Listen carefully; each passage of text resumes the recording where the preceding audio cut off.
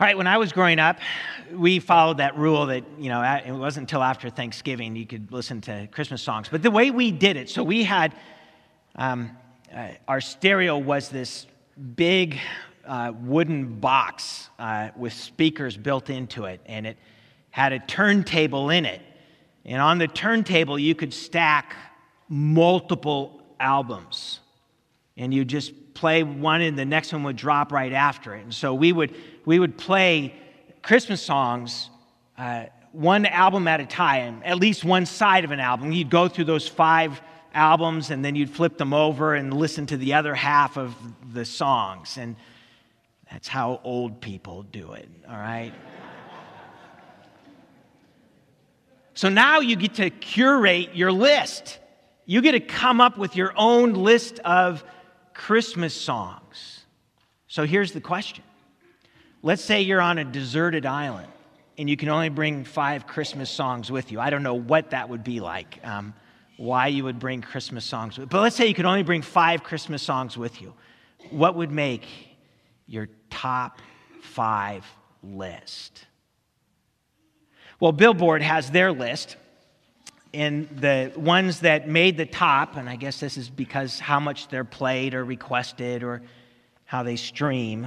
But here are the top 5. See if these line up with your top 5 Christmas songs. Number 5, Bing Crosby, White Christmas, 1947. Number 4, Wham, Last Christmas, 1984. Good old Wham. Nat King Cole comes in at number 3, the Christmas song, Merry Christmas to You. That's from 1961. Darlene Love comes in at number 2 with Christmas, Baby Please Come Home, 1963. And number 1, what's your guess? Yeah, it's Mariah Carey, right? Mariah Carey. Nothing says, yay, Jesus, like, all I want for Christmas is you. That just brings a tear to my eye. So this Advent, we're turning our attention not just to a top 5, but what's the ultimate Christmas playlist? And so we're turning to Scripture.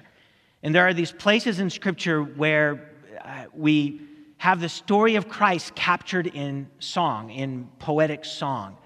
And so we'll be looking at 5 different songs. Isaiah's song of prophecy, Mary's song of praise, Zechariah's song of pardon, Simeon's song of promise, and the angel's song of peace. Today it's Isaiah's song of prophecy. And just as Jane was saying, that Isaiah was writing some 700 years before the birth of Christ. This is in the latter part of the 8th century. So from the years like 739 to 701, he's talking about the events that are going on during that time. And if you know just a little bit about the history of God's people, that there was a time that they were one nation, that they had moved into the promised land, and they had asked for a king, and God gave them a king. And so under Saul, David, and Solomon, they were one people, one nation state, that it was just the people of God together. After the time of Solomon, they divided into 2 kingdoms, and the northern kingdom of Israel. Israel was bigger, and it was more profitable, but it was severely messed up. The kings were making decisions that were going against the way of God. The southern kingdom of Judah, it had Jerusalem. That was what it had going for it. The place that God had said, this is the city. This is where the tabernacle, the temple would be. And yet they were still messed up too. And what we have is that God would send prophets both to the northern kingdom and the southern kingdom so that the people would know what it would mean to return to God, and how God would say, listen, that pattern of behavior that you're exhibiting, where your heart is today, is not good for you. It doesn't honor me. And so Isaiah was primarily a prophet to the southern kingdom of Judah, although he did speak to the condition in the northern kingdom of Israel, which, by the way, was in the midst of his ministry, had Assyria come in. Assyria is a whole nother player in this. God using an empire. The Assyrian Empire, by the way, here's a picture of it. The orange section of the picture is kind of the heartland of Assyria. But get this, the Assyria Empire went from the 14th century BC all the way to the 6th century BC. Now, they weren't always as powerful as at their peak. It would ebb and flow depending upon how strong a particular leader was. If a leader was weak, then their dominance abroad would kind of suffer, and they would focus on more of the heartland. And then when they had a strong leader, they would go and push their way out and take on Egypt or Palestine area or whatever it might be. So it's in this situation that Isaiah writes. And just to give us a sense, a flavor of the context, the actual feel of what was going on, before we read our passage, let me read to us a section from Isaiah chapter 1. This is verses 2 through 4. You'll get a sense of what Isaiah was speaking into. Isaiah writes, chapter 1, verses 2 through 4. Hear, O heavens, and give ear, O earth, for the Lord has spoken. Now he quotes the Lord. Children have I reared and brought up, but they have rebelled against me. The ox knows its owner, and the donkey its master's crib, but Israel does not know. My people do not understand. And that ends the quote, and then Isaiah continues, Ah, sinful nation, a people laden with iniquity, offspring of evildoers, children who deal corruptly. They have forsaken the Lord. They have despised the Holy One of Israel. They are utterly estranged. That's the context into which Isaiah is writing. So when we get to our passage for today, in chapter 9, we find that there's this song of prophecy. And listen to these words and be thinking about the context into which these words are spoken. Hear the word of God, Isaiah chapter 9, verses 2 through 7. The people who walked in darkness have seen a great light. Those who dwelt in a land of deep darkness, on them has light shone. You have multiplied the nation. You have increased its joy. They rejoice before you as with joy at the harvest, as they are glad when they divide the spoil. For the yoke of his burden and the staff for his shoulder, the rod of his oppressor, you have broken as on the day of Midian. For every boot of the tramping warrior in battle tumult and every garment rolled in blood will be burned as fuel for the fire. For to us a child is born. To us a son is given, and the government shall be upon his shoulder, and his name shall be called Wonderful Counselor, Mighty God, Everlasting Father, Prince of Peace. Of the increase of his government and of peace there will be no end. On the throne of David and over his kingdom, to establish it and to uphold it with justice and righteousness from this time forth and forevermore. The zeal of the Lord will do this. May God bless the reading of his word. May God shine his favor upon us as we come under his word today. All right, so here's what we're doing. We're going to talk about hope. This song that we just heard, this song of Isaiah, this song of prophecy, is a song of hope. The three things we're going to do, we're going to talk about what it isn't. We're going to talk about what it is. And we'll talk about what it's good for. So hope, what isn't it? What is it, and what is it good for? First, hope, what isn't it? You know, it's important. It can be really helpful to know what something isn't. For instance, if I'm trying to lose some weight and maintain a healthy diet and all that kind of stuff, it's super important for me to know that food isn't entertainment, right? That it can be this kind of approach of, I tell you, that brownie was really good. It was delightful. I know. I think I might have 2 or 3 more because I was so entertained by it. If I'm trying to watch my diet, trying to lose weight, trying to be healthy, I need to know that food's primary reason for existing is not to entertain me, to delight me. It's also not a source of security. I don't know if you've ever been. I've been there. You've had a rough day. You come home, and you just know, if I only had a bowl of ice cream, life would be so much better. And so I go and I put ice cream in a bowl, and I sit there, and I just think, thank you, God, for ice cream. But you know that ice cream is not really a substantive source of security. If I'm trying to watch my weight and trying to watch my diet and trying to be healthy, I need to know the primary purpose of food, that it isn't security. So when it comes to the biblical understanding of hope, it really is to our advantage to understand what it is not. The biblical understanding of hope, what it is not. It is not a hope that is centered in us. It is not a hope that then is achieved by us. And it's not a hope that in and of itself is self-fulfilling, as though I can hope something into existence. According to the Bible, according to Scripture, we cannot be the source and the basis of our own hope. As an example, let's say you wanted your kitchen redone. You wanted your kitchen remodeled.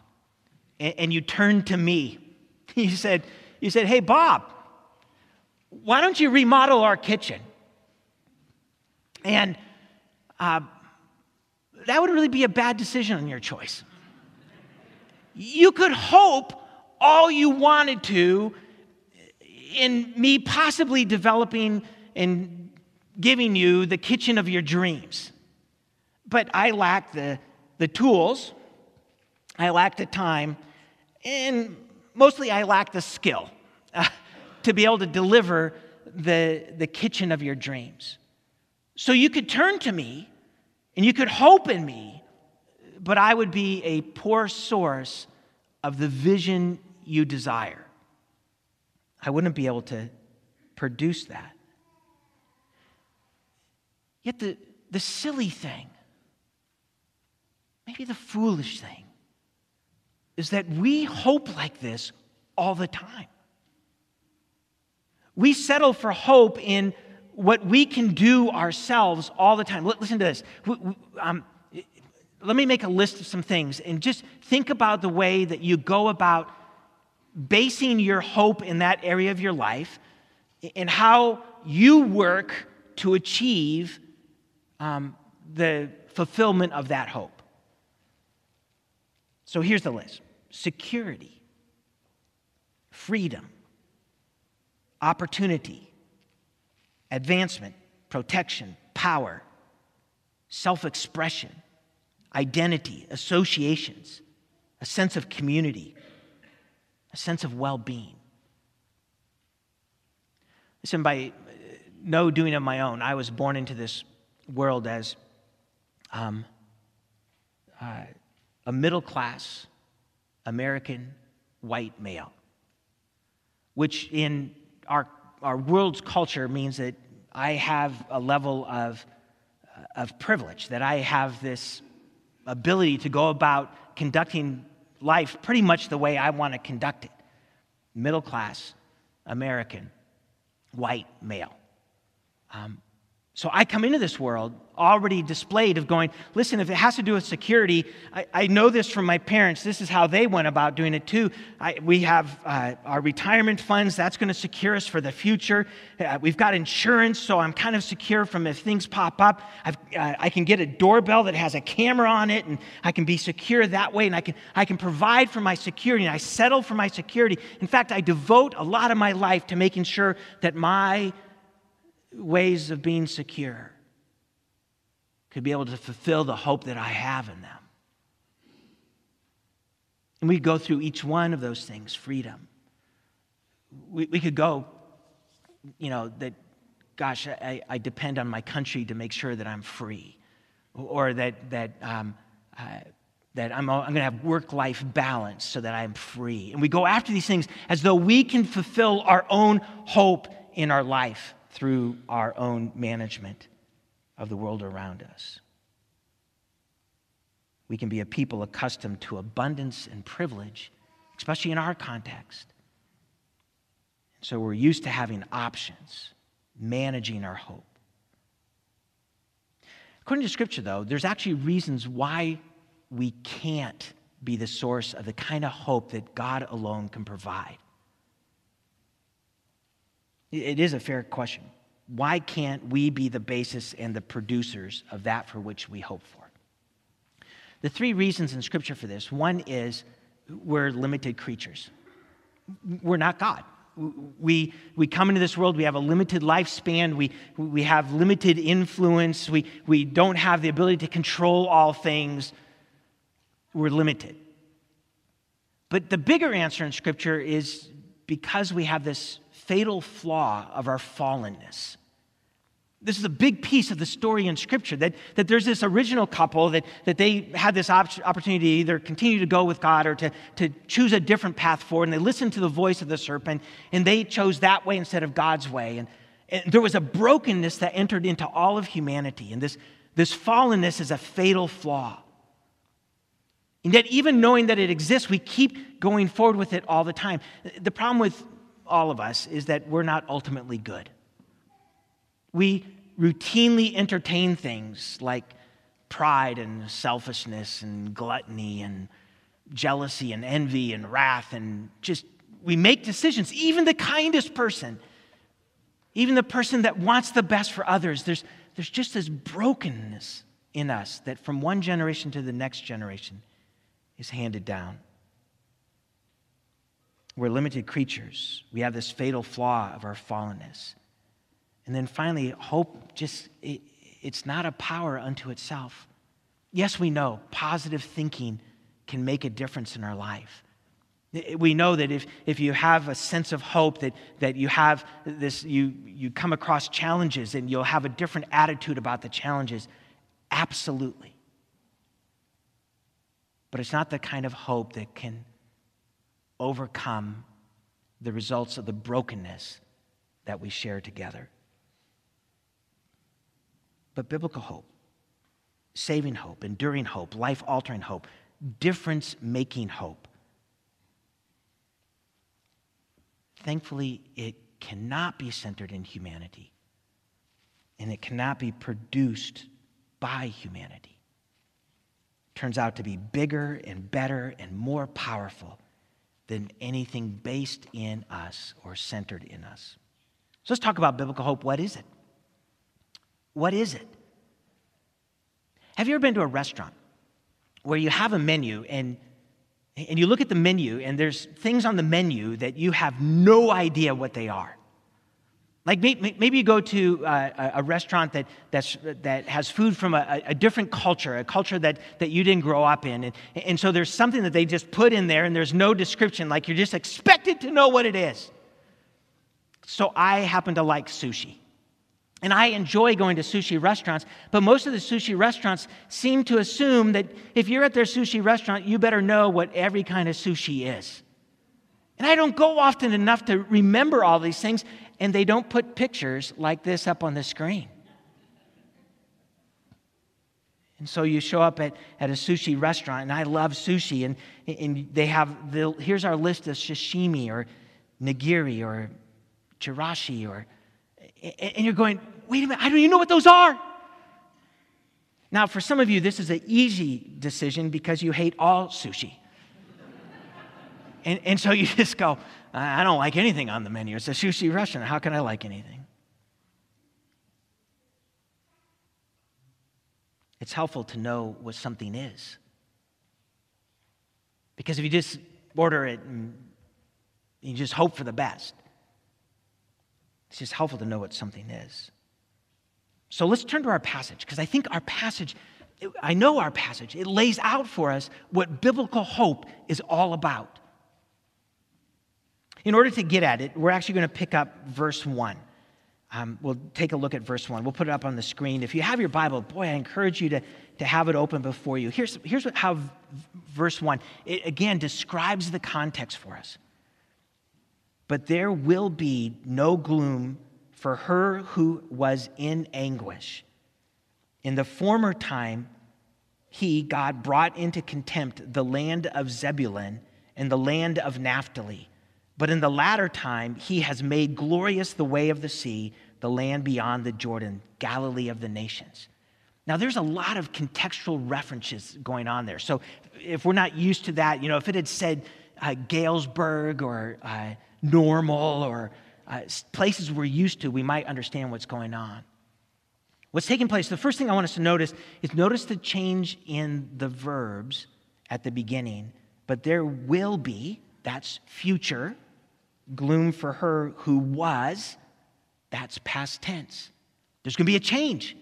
You know the way it was? There's going to be a time in the future it's going to be different. And then he has this description, the former time, again, the way it was. He talks about the latter time, the way it's going to be. In the former time, God brought into contempt the land of Zebulun and the land of Naphtali. These are two of the tribes of Israel, and they would have been in the northern kingdom of Israel. And so there was a time when they were in contempt, they were not living according to the way of God. But there will be a time. There will be a time when he will have made that glorious, that area, a glorious area. God is at work. A past time of stuff not so good. In a future time where God makes it completely good. And so that sets up the context then for this song of hope that Isaiah presents. What we first then get in verses 2 and 3, when we look at verses 2 and 3, it describes the people who walked in darkness have seen a great light. So darkness, light. Those who dwelt in a land of deep darkness, on them has a light shone. This God who works and provides this future reality, it's light over darkness. We find in verse 3, you, God, have multiplied the nation. You have increased its joy. They rejoice before you as with joy at the harvest, as they are glad when they divide the spoil. Listen, you used to be smaller. It's going to be expanded. It's going to be abundant. You're used to scarcity. God's going to make it abundance. That's what God's going to provide. This contrast, what was and what is to come, a future that God promises. And then what God lays out is how he works this into being. One thing we can note here already is even the way it's talked about, it's as though it's already done. God's promise of the future is so dependable that we can speak of it and live according to it as though it's already completed right now. Look at the way he gets this done. Look at verse 4. He says, for the yoke of his burden, the people's burden, the yoke of the people's burden, for the yoke of his burden and the staff for his shoulder, the rod of his oppressor, you have broken as on the day of Midian. God, you have broken this. The reference here is to a battle during the time of Gabriel, who was a judge in the Old Testament, the book of Judges, where God said to Gabriel, you have all these army guys. I tell you what, send the bulk of them home. In fact, let's dwindle you down to 300 people so that when you're victorious, people will know I'm the one who provided victory for you, and it's not because of you. And so he's saying, listen, on that day, there's going to be a future day that's going to be just like that. And God's going to provide for great victory.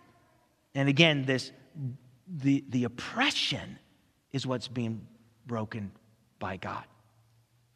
Again, just like I said before, I was, through no part of my own, I was born a middle-class American white male. So when I think of oppression, it's hard for me to come up with what oppression that could, just because of my status that I'm born into. But there's people all over the world that can resonate with the kind of oppression that's being described here. Unfortunately, people with kind of my background that they will take a passage like this and just say, you know what, this is really just talking about spiritual oppression, and that when Jesus comes, he's just going to cover sin. But there are huge, in fact, the majority of the people in this world, they know all too well, political oppression, economic oppression, sexual oppression, all kinds of different oppression that goes on. And the description that's going on here is that here's what God's going to do. In the end, he will break all oppression. In fact, it's such a promise that you can trust, that you can live today as though that oppression has already been broken. You are free. Verse 5, the second of the fours being described here. For every boot of the tramping warrior in battle tumult and every garment rolled in blood will be burned as fuel for the fire. This is an argument. They describe it as the lesser to the greater. And so if you take all of the shoes and the clothing that were used in battle, there's going to be no need for it. It's just all going to be wrapped up and just burned. There's no more need for this. It's all gone. In other words, that in the day that God is establishing, that he will establish, so much so you can trust that it's already done today, that there is no more conflict and no more violence. This is what God promises. And then in verse 6, the third of the 3 fours that come at us. For to us a child is born. To us a son is given. The government shall be upon his shoulder, and his name shall be called Wonderful Counselor, Mighty God, Everlasting Father, Prince of Peace. The way that God's going to get this done, the means that God will use, the substantial means in which we can place all of our hope, all of our confidence, all of our expectation, he's going to do it through a child. Here's what Isaiah does with this whole child motif, because it's used elsewhere in his prophecy. It's going to be a human. It's going to be one who is born into this world. It's going to be a child. And then what Isaiah does is he pairs it with those titles: Wonderful Counselor, Mighty God, Everlasting Father, Prince of Peace. These are divine statements, these acclamations. A human child combined with Wonderful Counselor, completely wise, Almighty God, completely powerful. Everlasting Father, the keeper of the covenant, but not from our side, from God's side. The keeper of the covenant, Everlasting Father, Prince of Peace, Prince of Wholeness, Shalom, in his land, in his kingdom. In fact, the kingdom is then described for us in verse 7. Of the increase of his government and of peace there will be no end, on the throne of David and over his kingdom, to establish it and uphold it with justice and righteousness from this time forth and forevermore. The zeal of the Lord will do this. His kingdom, justice and righteousness. And what brings it about is the passion of God. Not the want of the people, not the need of the people, but the passion, the zeal of the Lord. Biblical hope is centered in God, in Jesus Christ. God, Christ, is the basis and the means by which this hope is realized. It's a hope worked by God, worked by Christ on the cross. All right, if that's what hope is, what biblical hope is, hope, what is it good for? Absolutely everything.